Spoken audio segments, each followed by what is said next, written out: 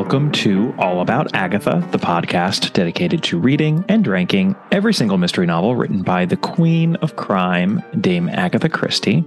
I am Kemper Donovan, and I have another interview episode for you. This is coming from the recent International Agatha Christie Festival.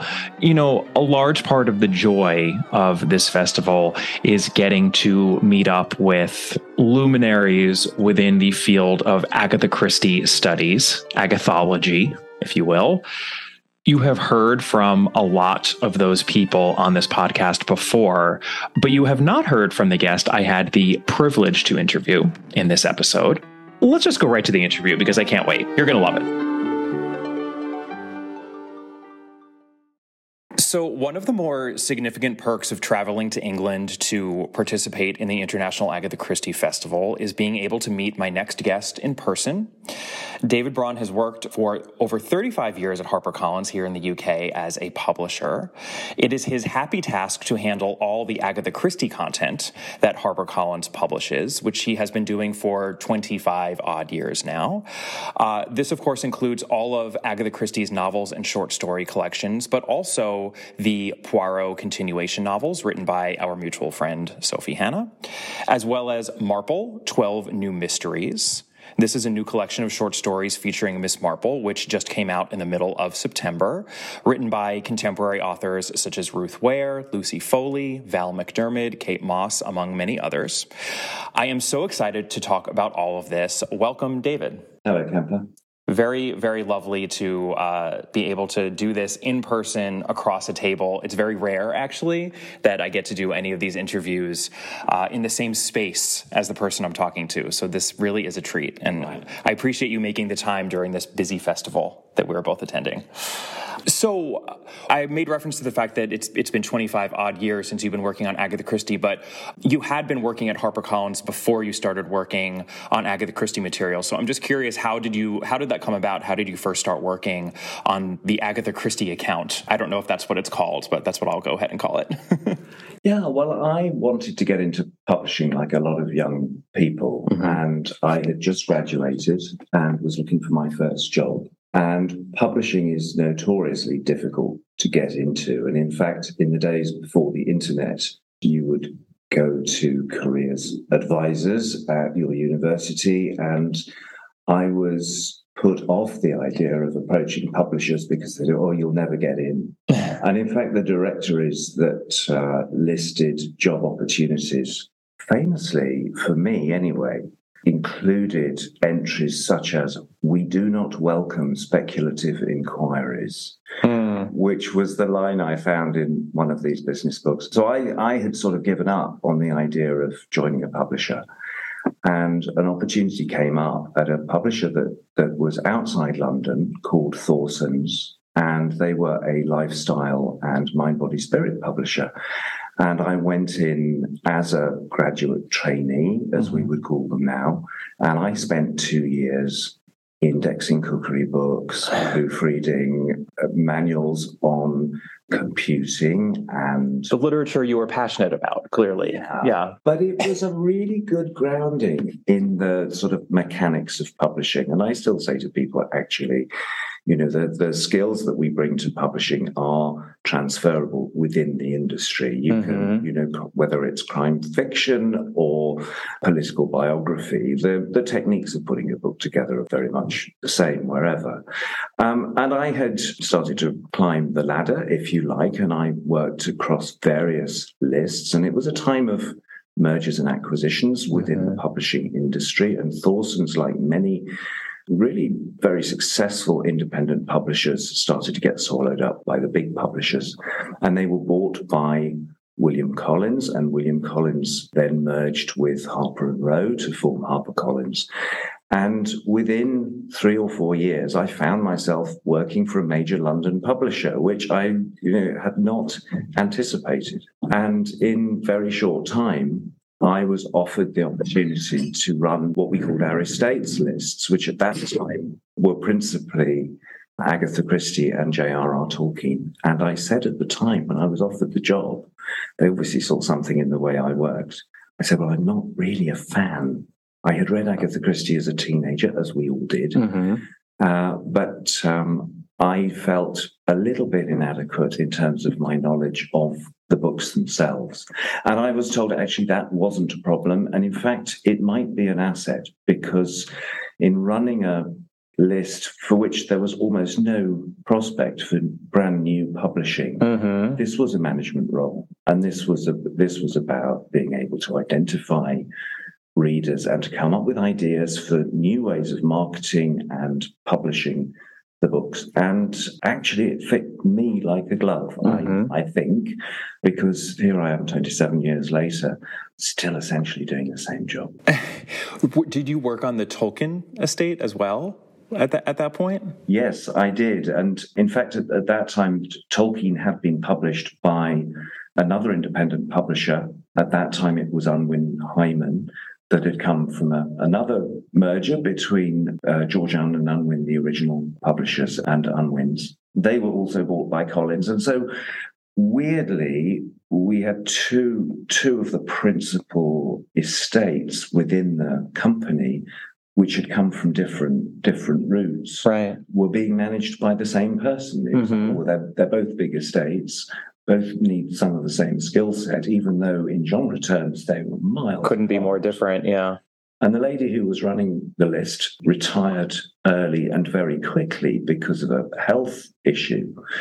They suddenly needed someone to run these lists, and there were bolted onto that a few other estates, but none of which had the commercial potential of Agatha Christie or J.R.R. Tolkien. And Tolkien at that time. This was before Peter Jackson decided he wanted to make The Lord of the Rings. So it was very much a literary property, albeit a culty one, if you like. Niche. And Agatha Christie too, which at that time was sort of back in the sunlight, as it were, because we had very successful run of Miss Marple TV with Joan Hickson.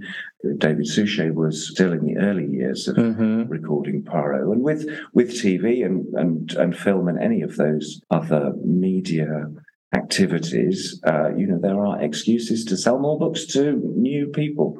So that was, it was all looking pretty healthy. And on the back of the Agatha Christie centenary only 5 years before, Agatha Christie was enjoying a bit of a renaissance, which hadn't always been the case. In the years following her death, the sales had followed a fairly traditional pattern. When an author dies, they had started to drop off. There was nothing new to regenerate the interest. I mean, people forget that by the mid-1980s, some of Agatha Christie's books weren't actually in print. They were beginning to drop out of print, and the publishers were looking for ways to regenerate those sales. And fortunately, the centenary gave them that opportunity. Well, yeah, I was going to ask you about that, because I think in 1995, despite the Joan Hickson series and the Suchet series, which really, now that we know how long it went on, was just getting started back then, even though it was 6 years on, it does feel like Agatha Christie was perceived in a different way, certainly from the way she is now. I think there's a different appreciation for quote unquote genre fiction, to the point where I almost feel the need to use air quotes, because I think people don't like the siloing of genre fiction into, shunting it into a corner versus quote unquote literary fiction. But I think that was still very much how people perceived Christie and Tolkien and anyone that wasn't literary fiction then, and probably still now. There are many people who still feel that way, but that does seem to be changing. And it's certainly something that we see here at, a festival like International Agatha Christie Festival, all the scholarly work that's going into treating Agatha Christie as a serious writer and using her work to explore all sorts of different aspects of the human condition in a way that I think someone probably from 1983 would have been like, huh? I'm curious, why do you think that has happened? Why has that changed? Or first of all, do you agree with me that it's changed? And then if you do, I'm just curious if you have any idea as to why. And perhaps it's due to your very efforts. I don't know. Oh, it's all down to me. It's all due to you, right? Absolutely. No, if only that were true. In 1985, in fact, Collins embarked on something that was pretty unusual in publishing in those days. in that they commissioned some market research into the Agatha Christie audience. Now, market research was not a tool that was used in publishing. I mean, it was still very much a traditional industry. And the view was that if they were going to get the covers and things right and get the audience reading again, they really needed to understand what it was that that audience wanted. And one of the findings from that research was that the covers were entirely inappropriate for the books themselves. They did not represent at that time in the UK or in paperback the experience that you would get from reading the book. And by the mid-1980s, popular fiction had moved from sort of men's thrillers being, the likes of Alistair MacLean and Desmond Bagley and Jack Higgins and some of these authors that were, these were the books that populated the bestseller lists. And certainly for Collins, who were very strong in that area. But also horror was a big draw for people. Authors like James Herbert were doing extremely well. And I remember talking to Tom Adams about his covers, and of course he did covers for Agatha Christie for the best part of 20 years, more. And he was sort of retired from doing Agatha Christie in the early 1980s. But he said even towards the end, when, some of his more gruesome covers were being painted, the spiders coming out of the tops of people's heads, eyeball sunsets or whatever. Yes. Lots of eyeballs. The eyeballs always make me very, and skulls, and I mean, and he said that, at that time, he remembers Mark Collins, one of the Collins family, was very much in charge of the fiction output at that time. And when he would send in cover roughs, it was like, no, more horror. We need more horror. Because these were the books that were sort of trending and popular. In the 60s and 70s, right? That whole horror, and into Renaissance, the 80s. And in fact, also you see that in the sort of pan editions of the books that were also coming out at around and slightly after Tom's. There was still, the skulls and the eyeballs were still very, very present. And this was the publisher trying to be fashionable in publishing terms and make the books look like what they thought people wanted to read. Books that lots of people buy, yeah. And what the research actually told them, and it seems obvious now that, the books about country house murders and colonels and old maids weren't delivering on the promise of the covers. There was a mismatch between what it looked like and what the reading was. And so this was probably not very clever if you're going to create a new audience. People who might like Agatha Christie might be put off by these ideas. And out of that came a decision to repackage in rather nice pastel coloured covers with what I would call an Art Deco font and some sort of mild artwork of artifacts and items from the books themselves. And a uniform edition was created in time for the centenary. That was much more in keeping and had fewer shock tactics employed than the paperback covers that had been on those books for the previous 20 years. Yeah. And that seemed to work really, really well, along with the sort of publicity that the centenary afforded the publishing. Right. And the TV. And the TV. And that is coincided with it. I mean, I did not expect that to be part of your answer at all. I mean, it makes sense, but it's just funny because in a way, thinking of those Tom Adams covers as taking away from sales or misdirecting readers it's just interesting because they've become so beloved because they are creepy and beautiful. But I completely understand what you mean, because I think as you're coming out of that 60s, 70s psychological horror craze, people who still want to read that material, well, if they're picking up that book because of that cover, they're not getting that for most of Agatha Christie. Maybe Endless Night, like that might be the only one that's like a little bit tonally in line with that.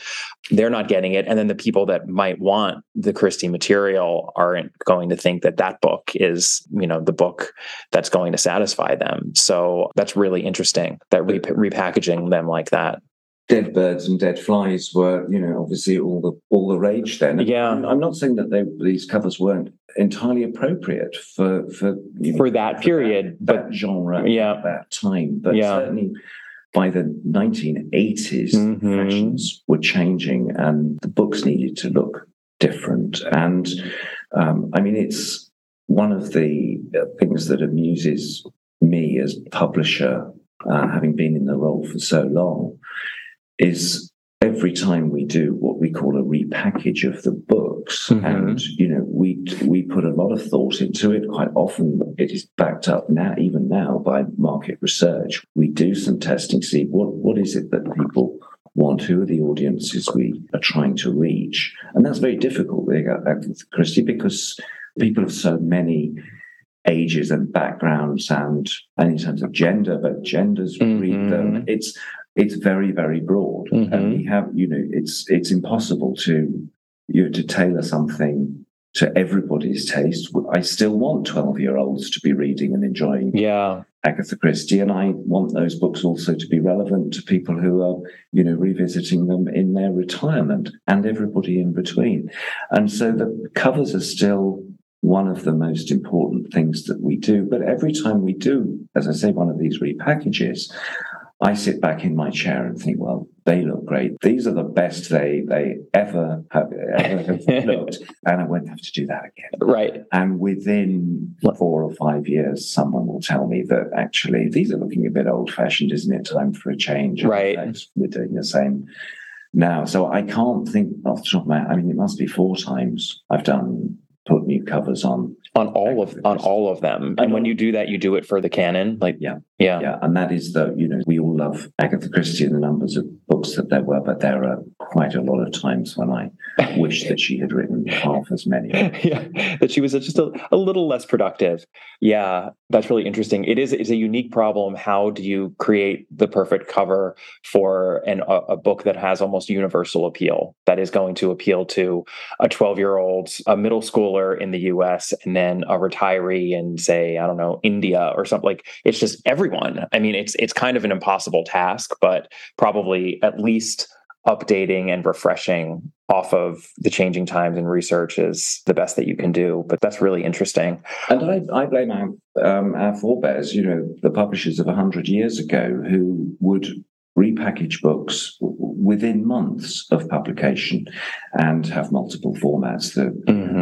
Full-priced hardbacks and then the cheap editions, and they would recycle some cover designs and they would put new covers on. Now, if we were working in the music business, the album cover becomes synonymous with an album, and it stays with you. Don't have to change it, forever. And again, one of the things I sometimes wish for is, why couldn't we have that in publishing?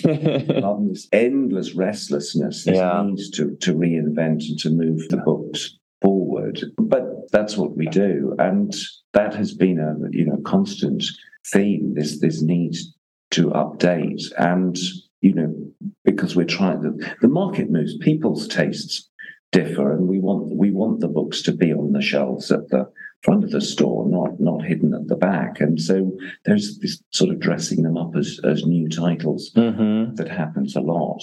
Plus, now you have Instagram as well, right? So people love showcasing, look at this new edition of Agatha Christie. I imagine that's important too. It's massively important. And I gather so is TikTok. And I won't pretend to understand all of that. Nor will I. I'm of a generation that comes to this stuff a little bit more slowly than younger people. But, these things are informing public tastes, and obviously influencers are very powerful. And so we're spending a lot of time trying to ensure that the messaging is right, and also it comes from the sources that will encourage people to read these books. I'm convinced that Agatha Christie's books are still rewarding for almost a universal readership. Goodness, everyone on this podcast will know that, because you've looked in detail at, I think, pretty much every book and proved the point. But there is some anxiety as the publisher as to whether the books will carry on selling and being relevant. I think every year, if not every morning, I wake up, pleased that they're still selling. I mean, it wouldn't be impossible looking at many, many other writers who have disappeared over the years to contemplate the idea that, one day these books will stop selling because something else will have taken over. Unthinkable. But it's still the thing that worries us, and why we put such a lot of energy into keeping the brand leader at the front of the pack. Well, this might end up then being a seamless segue into my next question, which is obviously the decision to create new content, to do Poirot continuation novels with Sophie, and now this Miss Marple collection of short stories. That was a big decision and a big change, and something that's fairly recent. Did the reason behind that have to do with marketing and keeping the books front and center, or was there another reason? And I'm just curious, why did it happen at the time that it did? Because, Christie had passed away for a while then, and I have to imagine that this was the idea of doing continuation novels that had been around and in the ether for a while. So I'm curious why it happened when it did happen. I don't think it was a new idea. In fact, that would be supremely arrogant. In fact, I'm pretty sure that within months of Agatha's death, that it was being contemplated, but it was entirely unnecessary at that time. There were so many books, and she was so popular. And in fact, Agatha Christie Limited and Collins still managed a Christie for Christmas for 3 or 4 years after she died, with Sleeping Murder, with the autobiography. And another collection of short stories, I think, right? Miss Marple's Final Cases. Yeah. So there was for a little while still some new publishing to be had. And there were subsequent collections in Problem at Pellemser Bay. I mean, I remember the first meeting I had in 1995 with Brian Stone, who was at Hughes Massey and Agatha Christie's agent at a time when Rosalind Hicks was still alive. And I went along as a young, enthusiastic publishing tyke and suggested over lunch that I'd had this amazing original idea that obviously no one had thought of, because if they had, they'd have done it by now, which is, why don't you get someone else to write some Poirot and Miss Marple stories? And of course, he very quickly and gently put me back in my place and said, well, it's not something that Agatha Christie Limited would entertain. But of course, it had been considered, but Agatha's books were selling extremely well at that point, and it just didn't seem appropriate. And in fact, there wasn't the fashion for it then. There had been some, what do we call it, franchise publishing in the James Bond canon, starting with Kingsley Amis in the late 60s.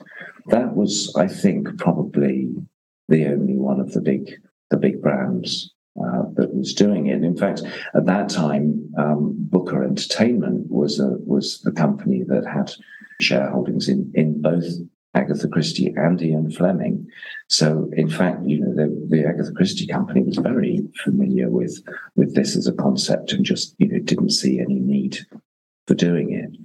And we came up with a new short story collection, While the Light Lasts. Yeah, I love that one. That was an attempt to put together a new collection of stories, because I became aware fairly quickly, did some research, that there were 1 or 2 stories, not as many as I thought there might be, but enough to put a volume together. And Tony Medawar edited that, didn't he? Yes, he did. Tony was very useful in that regard, because he helped, particularly, I think, Manx Gold was something that I'm not sure even Agatha Christie's agent was aware of its existence. Yeah, but he had he'd made himself known as a fan to the company by that point, and so he was invited, to put into this, and Tony, what do you know that exists? And in fact, he volunteered to write some little introductions to contextualize each of the stories in the book. And we found 1 or 2 stories on lists that we thought would go into while the light lasts. There was one called The Mystery of the Dressing Case, and we were very excited that here was an Agatha Christie story that hadn't been published. And Brian then managed to track down a copy of it from a newspaper, and of course it turned out to be something else, Murder in the Mews, I think. And of course, all those alternative titles. So we had a bit of a wild goose chase trying to find stories. But shortly after that, and the success that book brought, we were looking for new ideas, and novelizing the plays was the first. Right, with Charles Osborne. That's right. And Charles had volunteered his manuscript of the novelization of Black Coffee. So this thing sort of came ready-made. Brian presented it to me, and he said, this is a really good idea. And it was safe in that although we had another writer putting it together, this was essentially Agatha Christie's story, but it was probably too safe. And that and the two books that followed. There's Spider's Web and The Unexpected Guest. Yeah. Those are Yes. They have been novelized in a very safe way. He's essentially taken the dialogue and written some linking descriptive text, and they're therefore relatively short, and they're not creative or artistic pieces. They're a solid novelization, but they don't have any real flair to them beyond what was in the play script themselves. And that was around 2000, right? That's right. Came out. And Charles actually did a draft of Verdict, which, without wanting to spoil anything, I don't think anybody dies in Verdict, or not under suspicious circumstances.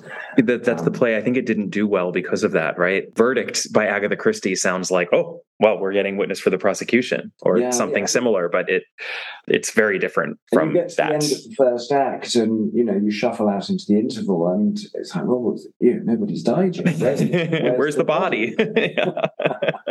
So we felt that actually that probably wasn't going to fly as a novelization, and it was probably the right time to stop doing these. There are obviously other plays that could have been done, and I guess might be done at some point in the future. But at that time, we thought actually we'd exhausted that. But Black Coffee, the first one, being a Poirot, was an enormous success. It was a New York Times bestseller.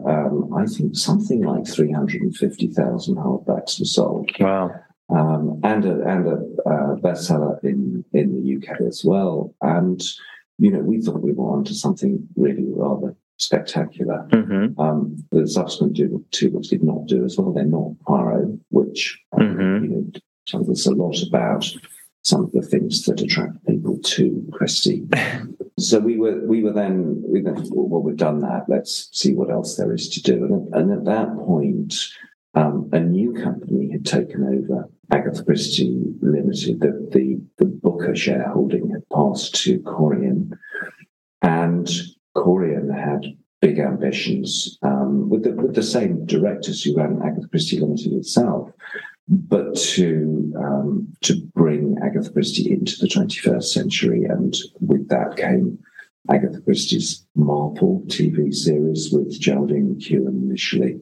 So there was TV activity. There was some very early on a bit of film activity with the Alfred Molina Orient Express, which, like it all did, was something new. The first time it's definitely new anything had happened for a while.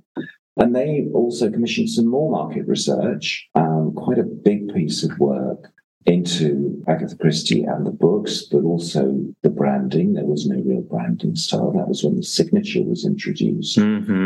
But what the research told us, and this was about 2001, was that generally people professed to be a bit embarrassed about reading Agatha Christie. Certainly if they were fans of modern crime writing, and this is before the golden age became fashionable again. Yeah. And in fact, we made a decision then to repackage the books again and make Agatha Christie's name look quite small on the covers, because people were saying in this research, I don't want to be seen sitting on a tube train or reading an Agatha Christie. Reading an Agatha Christie. Oh, that's so fact, interesting. If I love Agatha Christie, I might want to hide it behind my newspaper when I'm reading it. Wow. And so we came up with a very smart new look for the books, which was largely black, which a lot of crime books were at that point. The photographic, which was the first time in a long time we'd seen photographic covers on Christie, which felt more modern. But Agatha Christie's name was a very small signature at the top of the cover, and the title was not very much bigger. And the sales went up, and collectively they looked very smart. But, you could read them surreptitiously. This was a guilty pleasure. Were those covers just UK covers, the darker photographic ones? Because I don't ever remember seeing them. Because this is what, the early aughts about? Yes, that's right. And this is, I'm talking specifically about publishing in the UK. In the UK, yeah. So this is, because that's just interesting to me, because I'd never seen those. Not to bring up another huge estate at this point, but I still remember coming to England probably right around this time, just before Harry Potter reached absolute fever pitch, and I hadn't read any of them yet. And part of the reason I hadn't read any of them in the US is they look like children's books in the US. And I was in college at the time, so I probably didn't want to be caught dead reading a children's book. But I remember picking up the first couple of editions, because here they had like a photographic cover with a train on it, and it looked just like a regular book that an adult would buy. And I remember that actually did get me to buy the Harry Potter series, and then I was hooked. So I believe you that would work in that way. Well, yes, Harry, and we all remember when Harry Potter was at its height, just how many people read them. I do remember remarking on a tube train journey in London to work one morning, looking down a carriage and seeing, I think, 7, let's call them grown men, reading what's essentially a children's book, with a children's cover. And it was Bloomsbury, who published in the UK, came up with the idea. I don't know whether it was when the canon of books had been finished, or certainly towards the end, doing dual covers, doing sort of more grown-up covers to encourage older people to read them. But, dads were having to read them so they knew what their kids were going to be talking about. Right. It was such a cultural phenomenon. Right. And, there was a time when, that was true of a brand new Agatha Christie book. I think a new book would come out and everybody would read it. So those covers were very much UK covers, but we're talking about, 20 years ago, Agatha Christie had more than one publisher in the USA. So the list had been split between Berkeley, who were publishing, I think, the Poirots and the Marples, and St. Martin's Press, who were publishing the rest of the canon of Christie. Oh, I never realized that. Okay. So there wasn't a single publisher in the US. And this is not uncommon. Any author who writes over a period of time, can find that they change publishers over the years. And certainly in the old days, you would have different publishing house publishing in hardcover to the paperback publisher. The licenses would be granted for paperbacks, which is how, in the very early days, you see Penguin Books publishing the first paperbacks of Agatha Christie's works, and then Pan Books in the UK. And certainly when I started managing Christie, there were these two publishers in the US, and there are disadvantages there, because there's always a little bit of nervousness if you're not an author's sole publisher, that you're going to put out marketing materials or have a campaign, and the other publisher, who is a business, is going to benefit and jump on your bandwagon. And also there's a nervousness about all your books looking the same. So certainly in the US at that time, there were at least 2 different looks to Agatha Christie. I remember that. And then I remember the Berkeley was very distinctive. They had more of the Berkeleys would always have clues on the cover, sometimes quite spoilery clues, quite honestly. And they had a white sort of background and a very light look to them. And it was at St. Martin's, you said, that they did all of the standalones then, essentially. Yes, that's right. I think there had been some tidying up earlier on, because of course, in the old days, a lot of Agatha Christie's titles were completely different in the US as well. And certainly, I think in the 1990s, there had already been a move towards standardizing the titles, but there were, at that point, there were titles on the 450 from Paddington, and in small type, also known as what Mrs. McGillicuddy saw. That now has disappeared. Of course, those long-established US titles have disappeared from the covers, but for quite some time, in order not to mislead readers, there were these dual titles appearing on covers, and all of that a bit messy and a bit confusing for the consumer. But the long-term goal was towards a sort of global picture. And one of the things I have been fortunate enough to be around for was in 2010, seeing HarperCollins acquire from Barclays and St. Martin's the rights to Agatha Christie in the US. For the first time, we have one publishing house globally publishing all the books. Yes. And that has allowed us to, consolidate a lot of the effort to unify the marketing. And although covers are still different on different sides of the pond, because tastes and fashions in publishing are different, there is more uniformity. But we can market Agatha Christie with confidence and knowing that people who get into her can collect, the whole canon of books. They can go to one place to buy the series. Well, I'll tell you, while I've been reviewing all of Christie's books for this podcast, I actually made a point of buying the new U.S. HarperCollins editions of each of them because I like the uniformity on my shelf. And what I also like about it, and this is going to sound like a backhanded compliment, but I think that the U.S. HarperCollins covers are pretty plain. There's some sort of imagery on each of them that has to do with the title in some way. Like, there's obviously a lot of thought put into them. And I think they're attractive, but they also aren't splashy or drawing attention to themselves. And I quite like that. I like that those books, and when they're on my shelf, it's very much about the text and not the covers. Because I myself am actually not as much of a bookstagram and sort of cover arty person. I can appreciate a good cover, and I love the Tom Adams covers, and I love the tradition of, I think, Agatha Christie covers down the decades, and then I can delight in them just as much as the next Christie fan. But I appreciate that the collection of books I have is very much just focused on the text. It's nice. I'm quite particular about series, and I mean, if spines don't match, I get very annoyed. And I can't understand when I see on Instagram or someone will put up their photo of this is my Agatha Christie collection.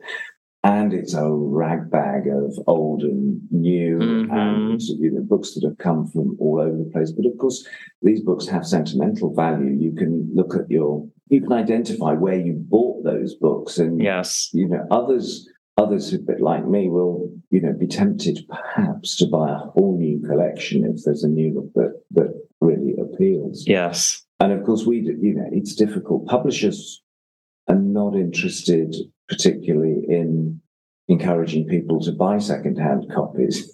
Right. I get a lot of inquiries about, how much do you think this is worth? I've got a Tom Adams. What do you think it's worth? Or can I get another one of these?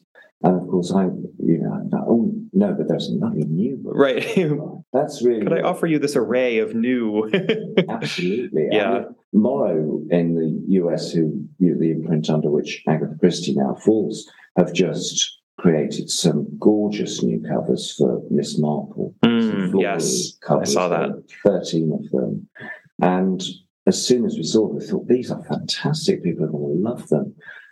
But in the UK, we've done something different because we just felt that the floral covers, and they have clever things worked into the designs. There are weapons, and actually there's a silhouette of Miss Marple's face in each of those covers, which I'm not sure everybody's. Oh, I did not know that.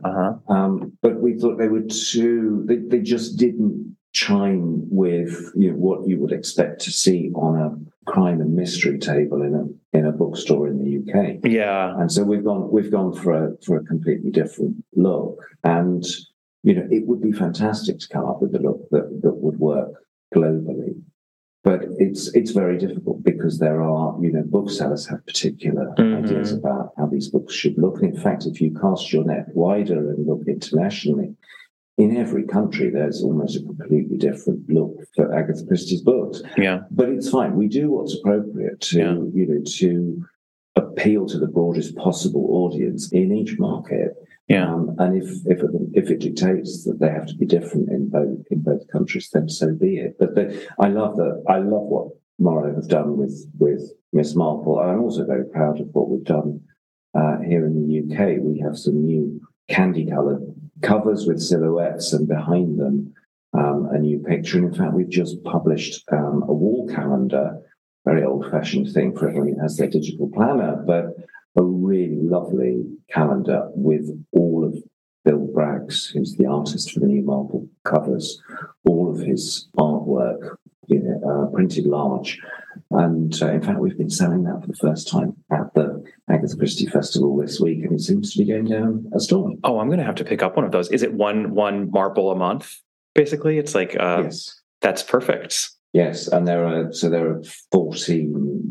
We have 12 novels, and then in the UK we have 2 books of short stories, which I think in the US have been consolidated into one volume. Yes, so we have 14, and we've managed to get all 14 of those artworks into the calendar. And it's a lovely thing. And of course, now we're scratching our heads and thinking we could be onto something here. What are we going to put in the calendar if we do one next year? So here's an exclusive. We're going to start repackaging Hercule Poirot early next year with a view to having a whole new look across Christie's books within the next 18 months. Well, may I suggest The Labors of Hercules as calendar? The 12 labors. That's a good idea. Right? Thank you. There you go. You heard it here first.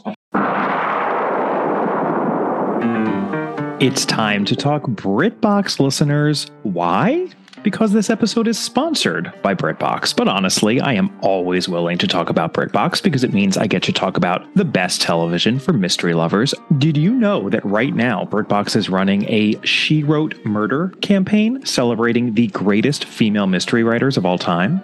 I mean, in my opinion, those would be the greatest mystery writers of all time, full stop. But why don't you check them out for yourself? Shows based on books by Agatha Christie, Anne Cleves, Val McDermid, Kate London, and so many more.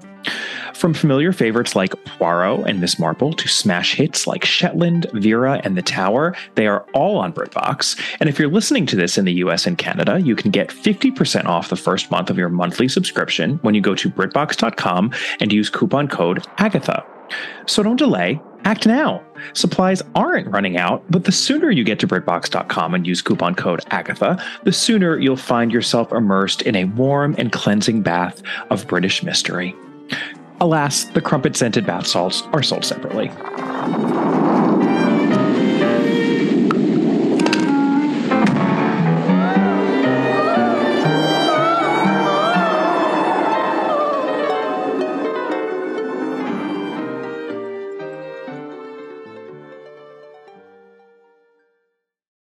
I promise I will get to the new content, which when I was asking David to very kindly give me his time, I think he probably assumed that was mainly what I was going to ask him about.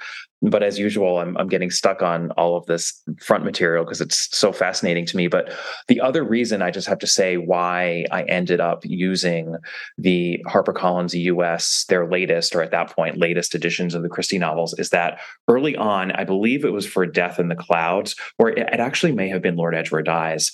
I used one of the Berkeley editions because it was at my parents' house. And I was like, oh, I won't buy that one because my parents have it. With apologies to you. That's what I said to myself. So I started reading it. And then because I have been doing this podcast with my late partner, Catherine and I were comparing notes before we started recording. And I realized that the Berkeley editions actually excised certain aspects of Christie's text. And we on the podcast call them the depictions stuck in their time that might, for a 21st century reader or a reader reading in whatever the present day happens to be, it might mar the read or strike them as offensive. These had to do with some anti-Semitic comments that were made by one character. The HarperCollins US editions, though, did not do any of those excisions. And I'm assuming that was a decision that had to be made. I'm just curious if you've ever been part of that decision-making process. Well, when a publisher takes over an author's list, when the publishers change hands, there's not a lot of continuity, let's put it that way. So I'm not sure that the team at Morrow or us in the UK, I'm not sure that we were aware necessarily of what changes might have been made to the texts in the editions in the US over time. And I think if I remember rightly, for the sake of expediency, the US took the UK files for the books for their new editions in 2010, 2011, whenever that was. When HarperCollins had acquired everything in the US. The US. So if there had been work done on the Berkeley editions, for example, I'm not sure what happened to that. Now, in the UK, we're aware, of course, that Agatha Christie had been writing at a time when society was different to how it is now. And and she was also using techniques in her characterization to, highlight some of the bad characters. She might have put words into some of into their mouths, into their dialogue that she would never have used herself, but was a bit of a clue for readers that this was an unsavory person. And, there were things one could get away with then, or simply would go unnoticed or unchallenged, which in the 21st century we probably wouldn't. But I am aware, having gone through the books, one of the things we did probably nearly 20 years ago now was release a series of what we call facsimile editions, which were reprints, replicas of the first editions. And we became aware that there were subtle differences in the texts in those books between those books and the paperbacks. Because what has happened over the years, very gradually, and just as and when any instances occurred or any complaints were received, the word would be changed. Oh, interesting. And this happens, I think, in all publishing. Sure. And little nips and tucks here and there between hardcover and paperback, essentially. Well, yeah, and there are words that are changed because they might not be immediately comprehensible to a reader, 50 years later. Some jargon or a turn of phrase that 12-year-old might not understand, or their parents might not want them to be using themselves. So there have very gradually, and in a way that hasn't, I don't think, been catalogued, there have been odd changes of words over the years. And famously, of course, one book had its title changed completely in the UK. That has been an ongoing but rather organic process. And in fact, actually, one of the things that was also interesting when we published the facsimile hardback editions was that what we didn't realize that in republishing those, we were also reinstating mistakes or phrases that Agatha herself changed for the subsequent paperback edition. It's very rare that a book goes from hardback to paperback after a year or so, even now, when an author doesn't come in and make some changes or some corrections. Yeah. And so within a year of the book's originally being published, there might have been some changes. And some of those changes, we know that there were different chains of communication between Agatha and her agent and her American publisher as to her British publisher. And so there may well, very early on, have been changes to those texts that would have appeared in the Dodmead editions and subsequently filtered on through to Berkeley, through to St. Martin's. Yeah. That no one would ever have known about in the UK. So, these things have become subtly different. But I'm talking about the odd word here and there. We know more famously that there are 2 or 3 novels, I think, that are substantially different. 3-act tragedy, right? Significant. I think The Moving Finger is another one. That's right. Yeah. But I'm talking about just word changes. If there are differences between the paperbacks, you were perhaps reading as a youngster, and what you might find in an ebook or a paperback now, some of that will be simply because we have now used the British version of the book as the template for the American editions. Right. And, so you'll find, the occasional word maybe relating to conditions of disability or something that might have been changed simply out of respect for certain readers. Yeah, that's really interesting. So on new content, I am curious because you chose to do some new Poirots before this new Miss Marple. I was just going to ask you that question outright, but now in the context of our conversation, it sounds as though perhaps you chose to do Poirot first because of the success that you had with Black Coffee in particular, with the Charles Osborne continuation. Was that part of the calculus of doing Poirot continuations first before Miss Marple, or did it just happen to happen that way?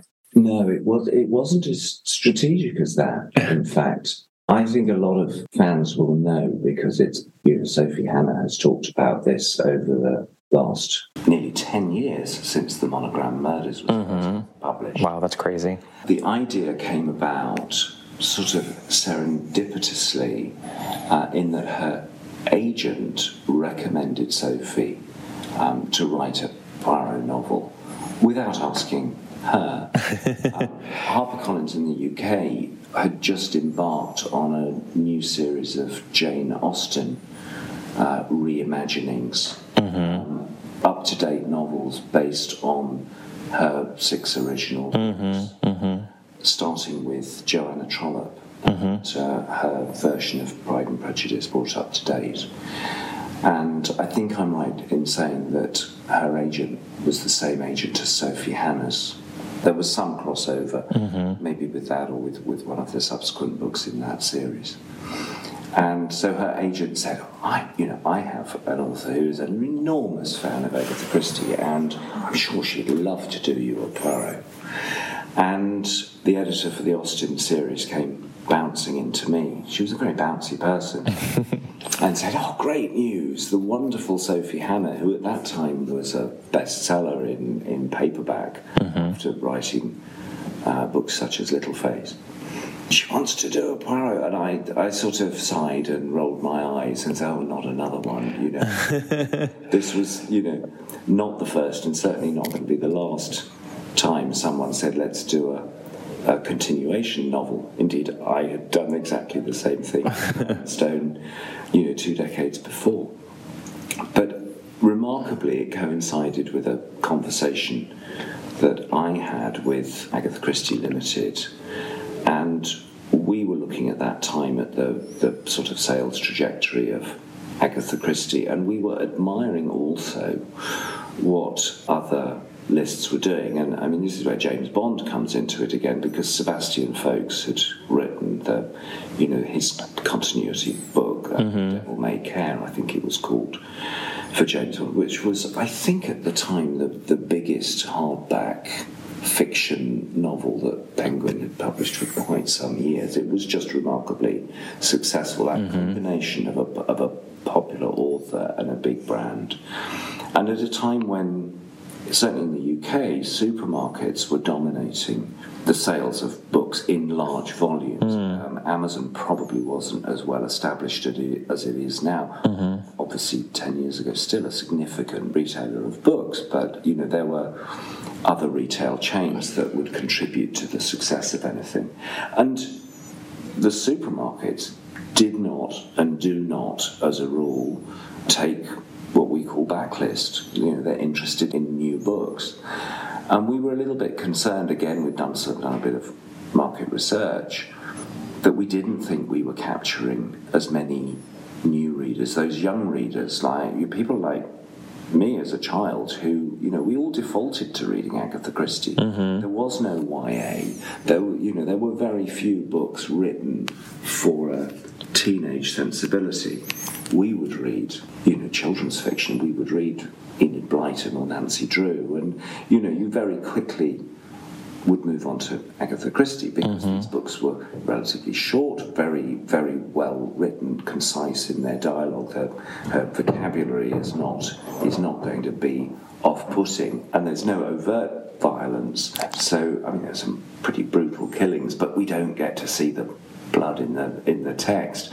And so parents would say, oh yeah, you want to read Agatha Christie? In fact, how many people do we hear who say, well, I was on holiday and my mum said, why don't you read one of these? Yeah. And that wasn't happening as much because thanks to J.K. Rowling and many others, Anthony Horowitz and Bond and these things, suddenly there were lots of other really good things to entice children away from reading Agatha Christie.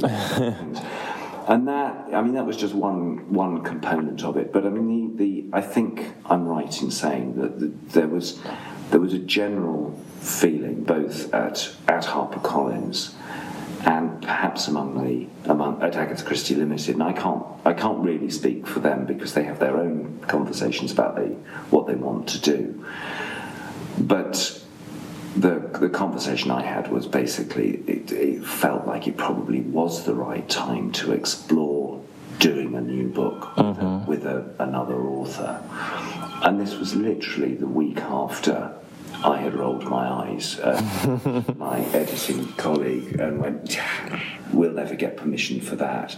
So, so I come away from a conversation with, I think it was Matthew Pritchard and Hilary Strong at ACL, with the thought, oh, well, what are we going to do? And hey presto, Sophie Hannah's already in the mix. Right. We very quickly arranged a meeting, not knowing whether Sophie would end up being the person to write the book, or even if we would get a book at all. And her agent had spoken to her, and she did have an idea. She did have an idea for a novel she wanted to write, and a type of narrative that she said wouldn't work for one of her modern crime thrillers. And everybody met and got on like a house on fire, actually. It was a really good marriage of ideas in that meeting. And for me, I was saved what would have been a potentially awkward time of having to put together a short list of authors who might do it, approaching someone, and what if they turned us down? I don't know. It was just, Sophie was there, she had a great idea, she had a good track record, and she wanted to do a Poirot. And, so actually, to answer the question you asked me many minutes ago, why was it a Poirot and not a Marple? I think it was because Sophie said, I want to do a Poirot. Had she said she wanted to do a Marple, history might have been slightly different. But at that point, it was just we were toying with the idea of doing a new book. And I think we just coalesced around doing a Poirot. And it was an obvious thing to do. Yeah. Because the TV was still running, or had it just finished? Maybe it had just finished. Finished in 2013, I believe. Yeah, so I think it was at that time, that last series. But even if it had finished, it was still fresh in everyone's mind, and there are more Poirots, of course. Yeah, and so that that just came together really well. Yeah. And it was very much, we were all determined this was a one-off. Let's see how it goes. Let's see if it does regenerate sales of Agatha Christie's own books. We weren't doing this for its own sake. The whole point of it, and the reason the discussion came about, was that we wanted a catalyst for reminding people that Agatha Christie's books and characters were worth reading. And actually, there are many people who are fans of Agatha Christie because they watch the TV versions. And because the TV had been going for so long, the people who called themselves fans, and they are fans, they're not disgracing them in any way. Yeah. But they're fans of the TV, and some of them probably, or not probably, they weren't even contemplating reading the books. Yeah. And we wanted a new reading experience that might tease them into, go on, well, actually read this, and if you like this, actually, hey, there are 80 more you can read. Yeah. And a new book by a new author would get us onto that shelf in the supermarket, and and just become a piece of dialogue. And Sophie Hannah was such a champion of Agatha Christie, and even now, whenever she does publicity for a new book, she doesn't talk about her book. She talks about Agatha Christie and how big Agatha Christie was, and it's quite infectious. Yes, the whole it thing. is. She's very persuasive in her passion for Agatha Christie. And that's, and that's what has been so rewarding about it. And we have seen Agatha Christie's own books increase in sales and popularity as a result of publishing Sophie Hannah's Poirot's. And, for me, I think for all of us, that was why we did it, and that's why we think it's a success, and that's why, in fact, it didn't end up just being one book. We did another one, and then we did another one, and Sophie, I'm very pleased to say, is about to deliver the manuscript for book number 5, which will be published in towards the end of 2023. That's fantastic. Well, and you have now, of course, decided fairly recently to do a Miss Marple collection, which is recently out. It has been out for a couple of weeks. Obviously, the big difference here between what you did with Sophie and what you're doing with Miss Marple is that Sophie's Poirot continuation books are full-length novels, and this is a collection of short stories. So why did you decide to do a collection of short stories for Miss Marple and not start with a novel like you did with Poirot? So we came to Miss Marple after, a few years of doing Poirot. And it would have been very obvious, I think, to do a new Marple novel probably immediately after The Monogram Murders was published. But we were on a roll with Poirot, and Poirot has been in the limelight for a while. And, what has added to that, of course, is Kenneth Branagh and his movies.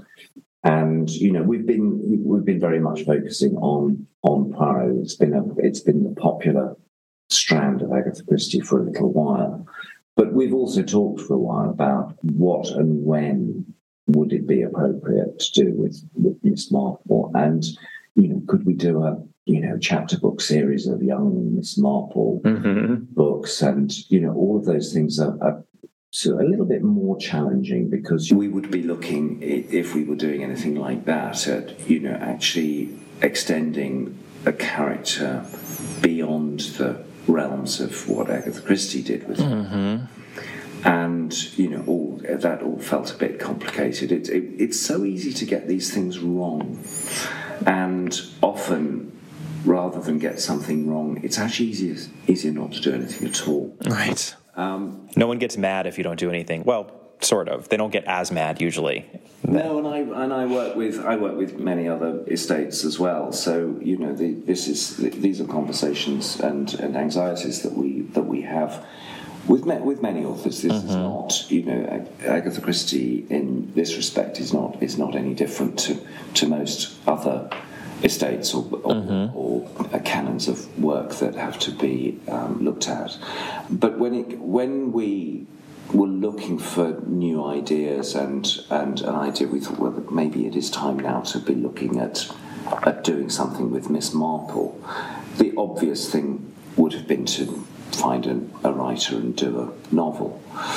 I was a little bit concerned that if we took a new novelist, an established novelist, almost certainly, we would find someone who knew their craft of writing.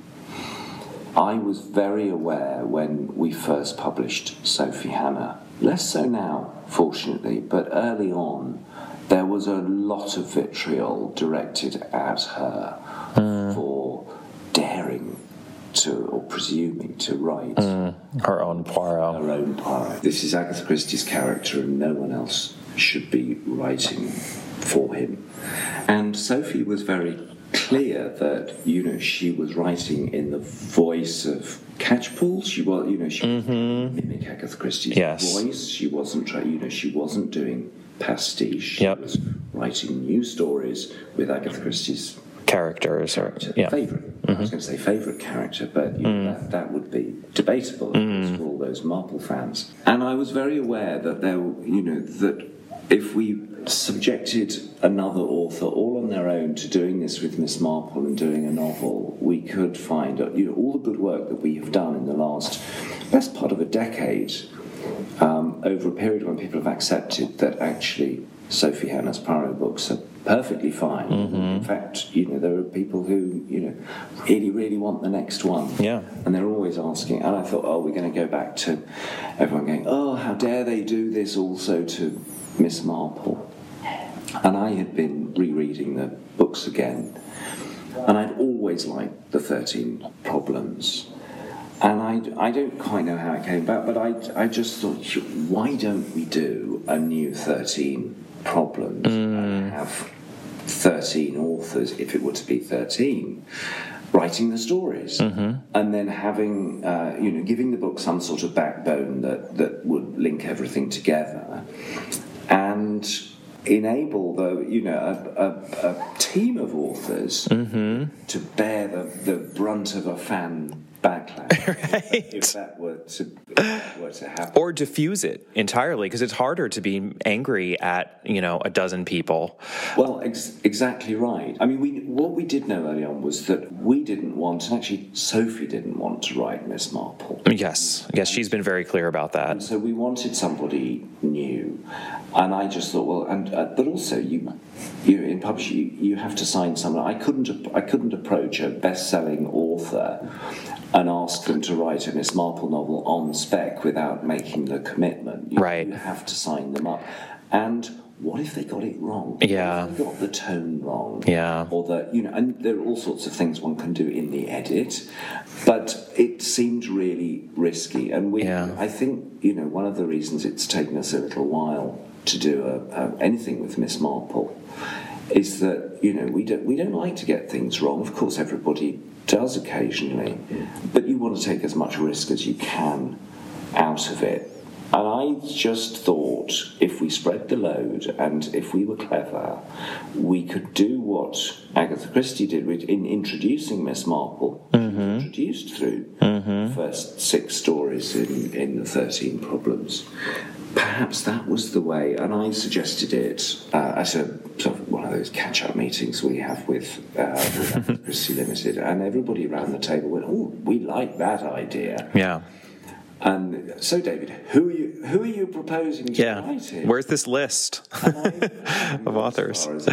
I had a few names that I thought, they'd be good for it. And I mean, there are authors in this book who, declared their love of Agatha Christie very publicly quite some time ago, and I knew that they would be some of the people I would want to approach. Right. But Agatha Christie has an international appeal, and, first thing we decided, we didn't just want middle-aged, middle-class, white, British or English authors, all writing stories set in St Mary Mead. Right. But actually, if you look at how agile Agatha Christie was in her plotting, and particularly with her short stories, we could actually, get some more diverse authors and viewpoints into this. We have seen Miss Marple in the Caribbean.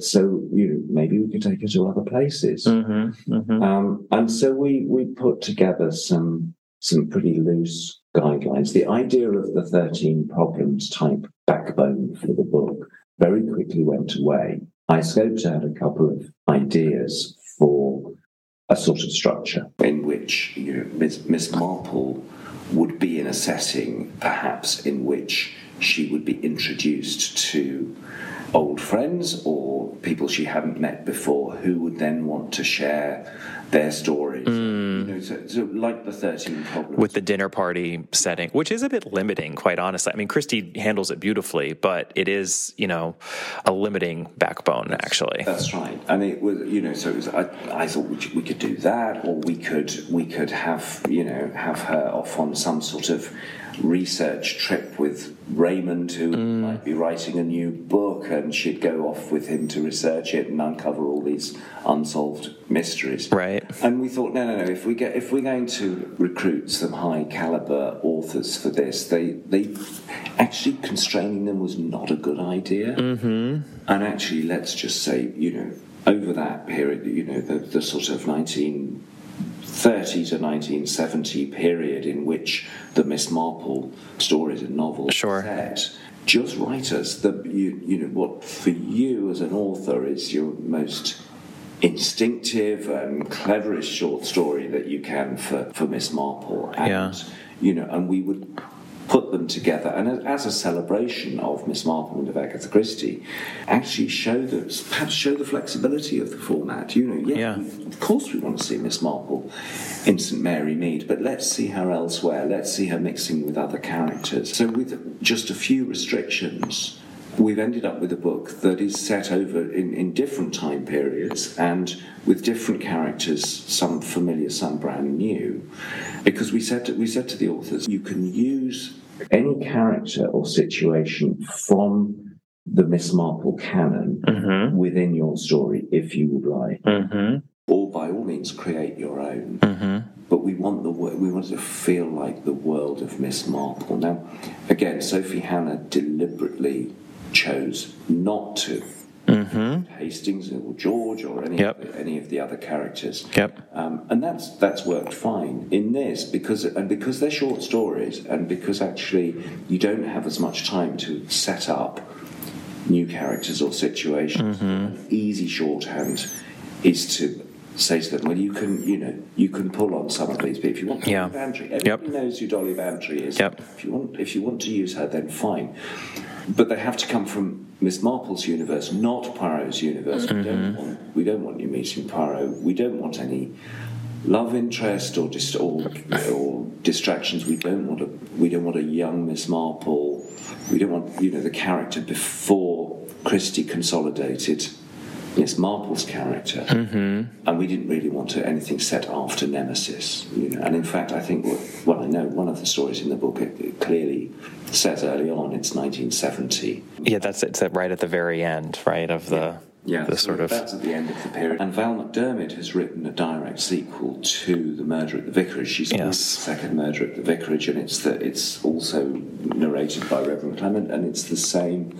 It's very much the same setup. You're straight there, as though it's a follow-up chapter to that book, and that's obviously firmly 1930s. Well, I have to say, and I'll do a more in-depth review and analysis of the collection in another episode. That's not what I want to do in this interview, but I think my favorite thing about the Marple collection is the fact that it doesn't have any sort of an organizing structure or backbone to it, because it's just wonderfully varied. I wouldn't have predicted that would be one of my major takeaways from reading this collection of short stories, but I felt like it was a great exercise in the notion of possibility.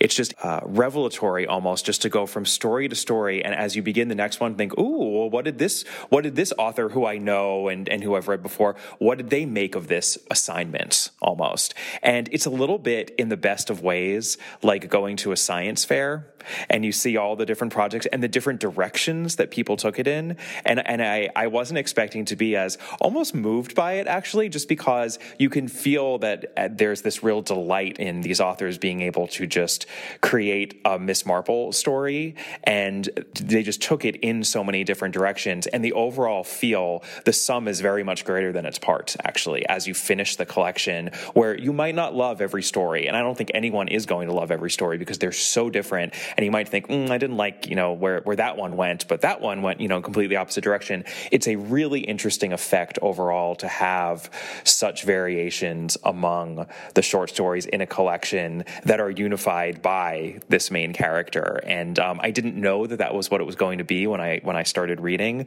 but I really loved the effect of it. And it really is the opposite of what Sophie Hannah did with Poirot. So that too, it's just you're kind of showing the spectrum of possibility that is available to an author when doing one of these continuation projects, actually, between what Sophie did and then what all of these authors did. And I really appreciated that as a reader, not just of Christie, but as a reader. I'm delighted to hear that, because that's exactly what we were trying to achieve. And I don't know how people will react to Miss Marple doing Tai Chi, for example. It's entirely consistent within the story that is being told. Yes, it is. I love the fact that after Lucy Foley's opening story, which is quite traditional, yes, and rightly so, and then we have Val McDermid's sequels. We wanted something very early. I gasped when I realized that Leonard Clement was narrating the Val. I was like, oh my God, this is the best thing that is going to happen to me today. I was so excited.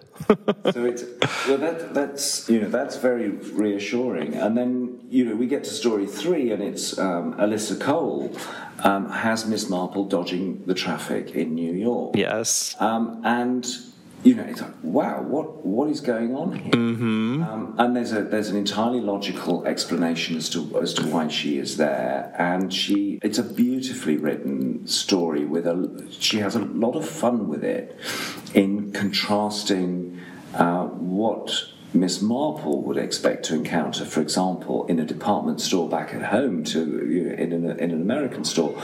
And that's just the colour of it, the flavour of it, before you even get to the mystery. It's such fun. Yep. And in fact, all the authors, what we insisted upon was that the authors had to be fans of Miss Marple, and that might go without saying, but when we researched them, when we approached them and invited them to write for the book, we had searched online, and we were looking for all of them. We had to find an interview or something where they said, "I love Agatha Christie. I read them as a child." Or we didn't just go, "Who are the most popular authors in the world? Let's invite them to do it." We wanted there to be a connection, and they've all had such fun. They really did. You can feel that too. That's interesting that you looked for prior evidence rather than just also asking, because I would imagine that almost any author being asked would probably say, "Oh yeah, I'm a big Christie fan." Not that you wouldn't have believed them, but the best proof is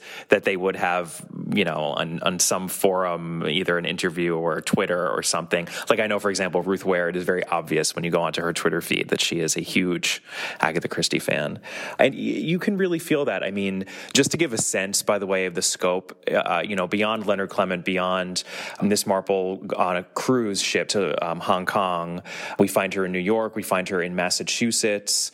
There's one story that's told in the first person present tense that has very much of a young adult feel to it, which I actually very much liked. But when I first started reading it, I was like, what? That's just a very, very, very odd for a Miss Marple story, but again, in the best of ways. And another one where the murder is actually of an author who's getting tired of a series-long character. It has a little bit of a flavor of Agatha Christie and Poirot in it, but Poirot himself is not in it, and that also goes in a very different direction. It has a very different, almost mysterious Mr. Quinn kind of tone to it. I appreciated that.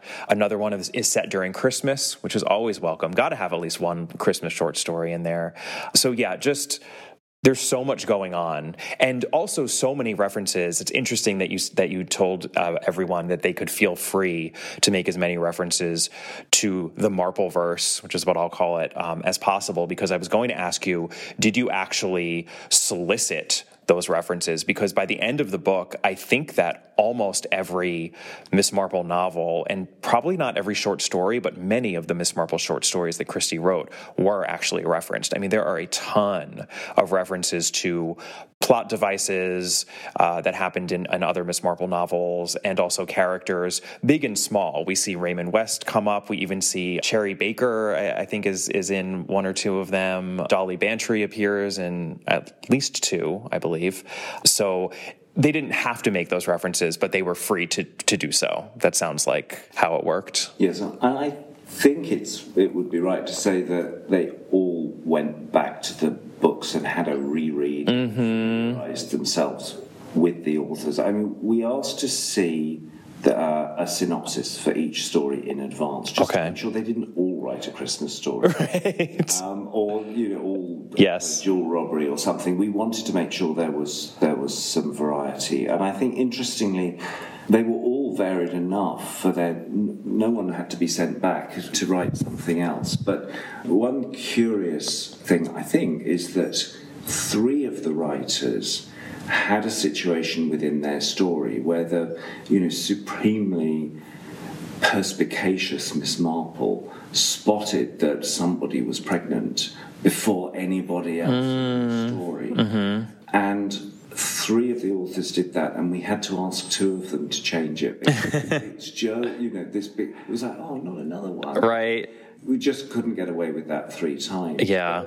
But apart from that, very little in the way of changes had to be asked for of the writers. Right. They absolutely got it, ran with the theme, and and that was rewarding. It was a lot of work. It was like, and I didn't do it. My colleague and editor Anna Hervey at HarperCollins put all the work into herding these 12 cats, writing the stories. And I mean, some weeks I think it felt like we were publishing 12 novels, because they all had the same amount of attention as you would for a new book.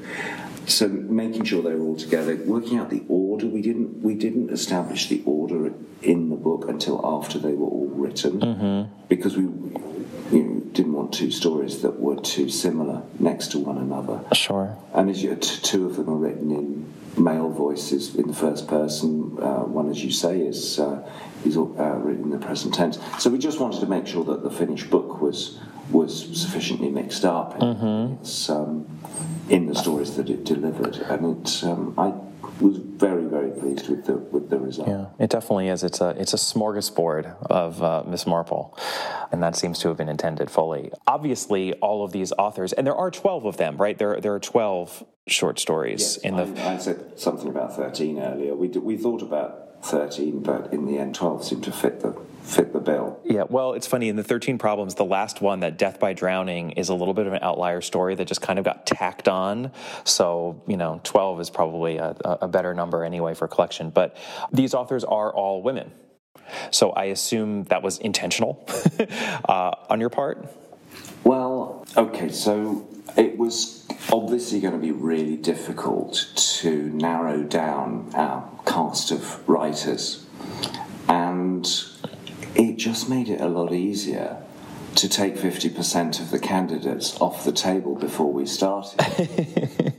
And, because I knew if we wanted to celebrate Miss Marple and we wanted to celebrate Agatha Christie, and there's nothing to say that male writers can't and shouldn't do that.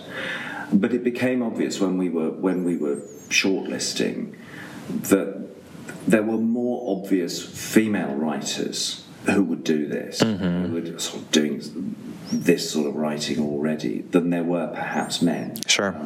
A lot of crime fiction by men might be a bit harder or more thrillerish, and there were some clear candidates, who would be good at this.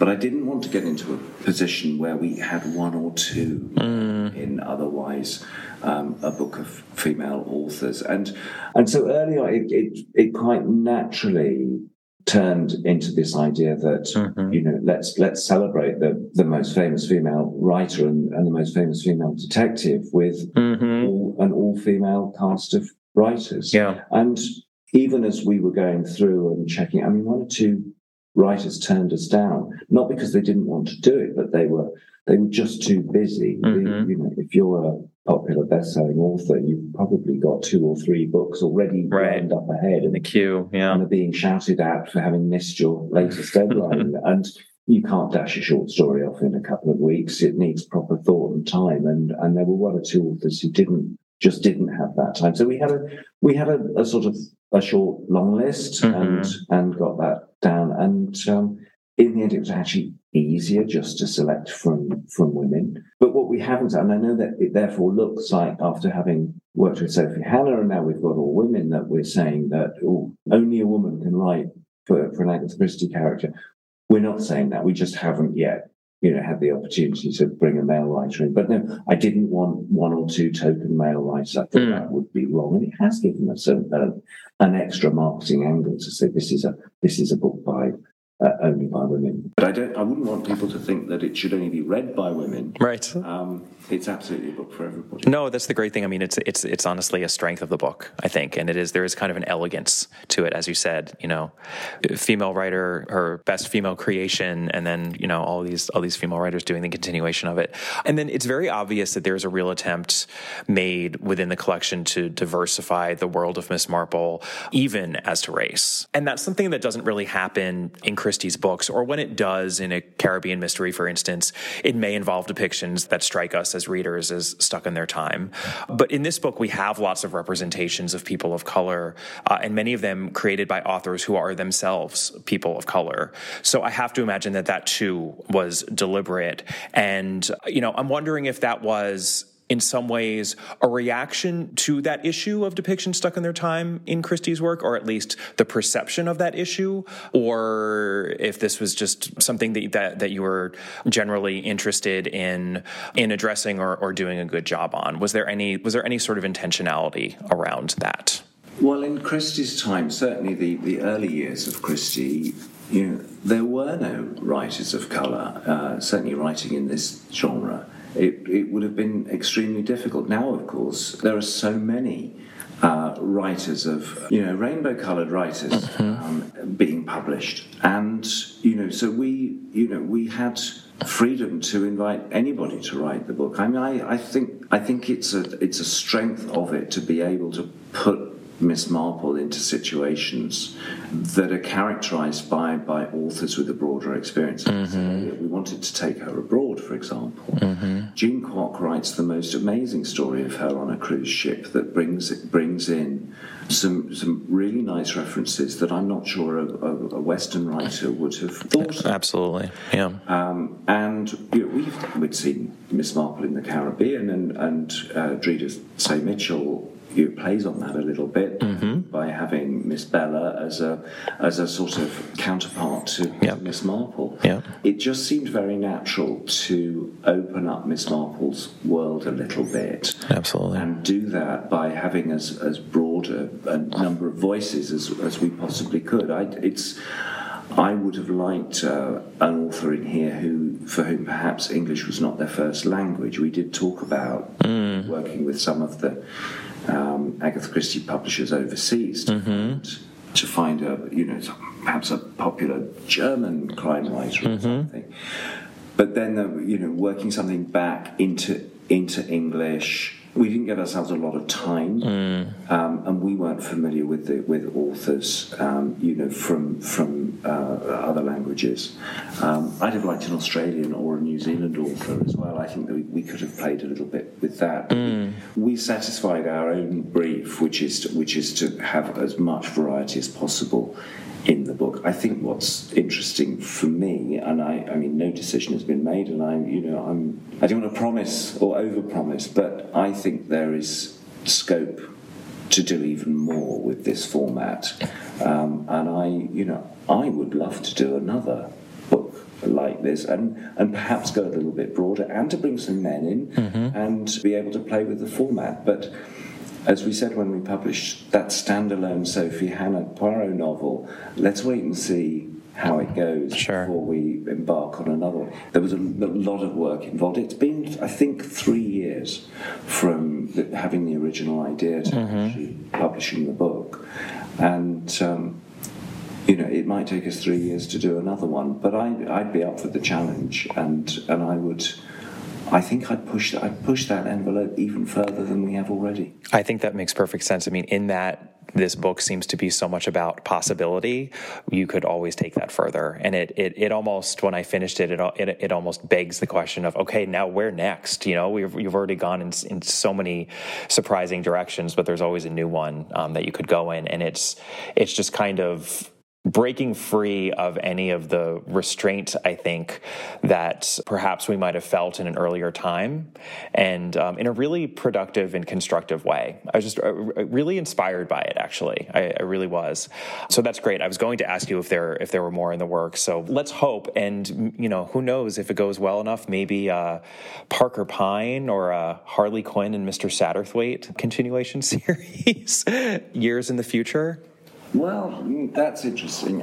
Why not? I mean, I think, it's very tempting, as the public, given that the exercise is to try to encourage people to revisit Agatha Christie's own books.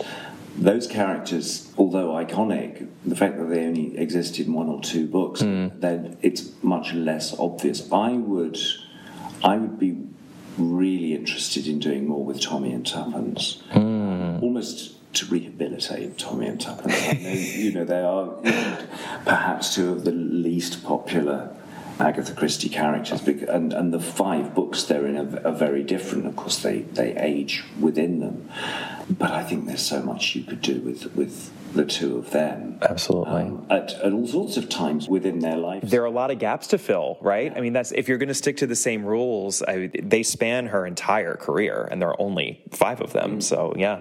And it would, that would be really interesting. But it is, publishers tend to do the most obvious thing, and the most obvious thing with Agatha Christie is to focus on first Poirot and then Miss Marple. Sure. So we could certainly do other things. I don't know. There are. I don't think you're likely to see a situation where we're churning out new books based on Agatha Christie's work. There's no need to do that. Absolutely. Because there are plenty of books already, and new readers come to Agatha Christie all the time. I mean, I was saying earlier, that's, it's always a challenge. Am I going to wake up one morning and she stopped selling? Of course that's not going to happen. And in actual fact, people are discovering her all the time. And so we don't need too many catalysts, if we call them that. But I think the occasional new book is a good thing, and I like to sort of, I hope, delight and surprise people with them. So it'd be great to do something a little bit more unexpected, if you like. Yeah. Once we got Marple out of the way. All right. Well, I end pretty much every interview with 2 questions. They're both very simple and don't really require long answers, even though they might not be easy to answer. But what is your favorite Agatha Christie novel? It's usually the one I've just read. Fair enough. That's very corny, and I'm sure lots of people have said that. It could be your favorite novel right now. The answer can always change. But in this moment... I think my favourite Christie book at the moment isn't written by Christie. I think it's this book of Marple short stories. I've lived and breathed it for the last year. You've been reading it. It's the last Christie you've read for a long time, I would imagine. Yeah, I think that's true. That's a bit of a cheat, but let's stick with that. All right, fair enough. And then my final question, gun to head, so you do have to make a choice: Poirot or Marple? That's not difficult. It is Marple. I have always liked the Marple books. There are fewer of them, of course. Sure. But I think they're consistently a very strong series of books. And I like the way that actually Miss Marple tends to be more of an incidental character, if you like, to the stories than with Poirot, in that she sits on the sidelines a little bit more, and the detection is led by policemen probably more, and they're all different policemen, and they all write Miss Marple off and get her wrong. But I just think if I were rereading Christie as I do, if I'm doing it for fun, I tend to go back to the Marple books probably more readily than the Poirot. Well, I love that answer because I am a Marpleite as well. So that is the correct answer. I actually love asking everyone the question because everyone has an answer, and the answer is always good and well supported because there are really good reasons to like Poirot and there are really good reasons to like Miss Marple, and people often have different reasons as well. So I like that. I know what you mean by her being a more incidental character. I think there's something often more organic and almost readerly, if that makes sense, about the Miss Marple novels, whereas the Poirots truly are puzzles and often feel like puzzles, and that's exactly why a lot of people like them. And I like those too, but my affection, I think, really does lie with the Miss Marples, and that's part of the reason. Well, this has been a very long interview, and I really appreciate you taking all this time, David, especially at the festival, and it was really just fascinating. And congratulations on this latest continuation collection, because I really did enjoy it, and I am very hopeful that everyone else is going to enjoy it as well. And I really do hope that there's more Marple material that will come out in the world, and perhaps some other surprises in the years to come. Thank you. Well, thank you again to David Brawn of HarperCollins for a fascinating interview. I was expecting to talk to David a lot about the new Miss Marple collection, and we did talk a lot about that. But the first half of the interview, in which he really deep dived as to the continuing problem of selling an ongoing catalog like Agatha Christie's after the author's death from the publisher's point of view, that was just really interesting. And I think he's one of very, very few people on this earth who has that perspective. And I'm so appreciative of the fact that he shared it with us. Apologies yet again on sound quality for this episode. It's nowhere near as abysmal as for my live episode, which I aired 2 weeks ago, but I do realize that it's not great. One of my big takeaways from the International Agatha Christie Festival is that I need to figure out a better way to conduct these roving episodes. So live and learn. I do intend for there to be more roving episodes in future. I also, by the way, just really loved the tidbit that there were 3 separate authors within the Miss Marple collection who had Miss Marple divining a pregnancy as an example of her observational prowess. Christie herself went to that well in The Murder at the Vicarage, actually, at the end of the story. I won't say who was pregnant. I wouldn't want to spoil that particular plot line in the novel. But I do understand the impulse. It's a very Miss Marple-ish thing to do, to know that someone is pregnant when no one else does, except for the pregnant person. So in a future episode, I am going to be conducting a state of the rankings now that the podcast's ranking grid is complete. But first, I am going to begin reviewing the final short story episode for each of Christie's major detectives. That would be everyone other than Tommy and Tuppence, and I apologize to Tommy and Tuppence and any Beresford heads that may be out there, but when I was keeping short stories in reserve for this very point in the podcast, when Catherine and I would be finished ranking all 66 of the novels, I wanted to keep one short story per detective in reserve, and I just kind of forgot about Tommy and Tuppence, so that pretty much says it all. But I have a Parker Pine, I have a Poirot, I have a Marple, and I also have a Quinn Satterthwaite story. And that is going to be the first of these final stories that I'm going to review, and that will be our next episode. The story in question is the Harlequin Tea Set. Very, very late short story of Christie's. In fact, I believe it is the final short story that she published, all the way in the 70s. Really can't wait to cover that. Mr. Quinn and Mr. Satterthwaite have always been a podcast favorite. Catherine loved them, I love them, and we shall delight in them one more time. If you would like to hear more from me, head on over to the podcast Patreon page, www.patreon.com/allaboutagatha. That's Patreon, or you can just click on the link I've provided in the notes to this episode. October's offering is a review of the recent film release, See How They Run, starring Sam Rockwell and Saoirse Ronan and Adrian Brody. It takes place in 1953 at the Ambassador Theatre in London during the early period of the Mousetraps run. This is an extremely meta Agatha Christie-addled murder mystery film. I had so much fun watching it and almost as much fun reviewing it. So if you'd like to listen to my review, you can head on over to Patreon and subscribe. You can always email me at allaboutthedame@gmail.com, and you can find the podcast on Twitter at allaboutthedame and on Instagram at allaboutagatha.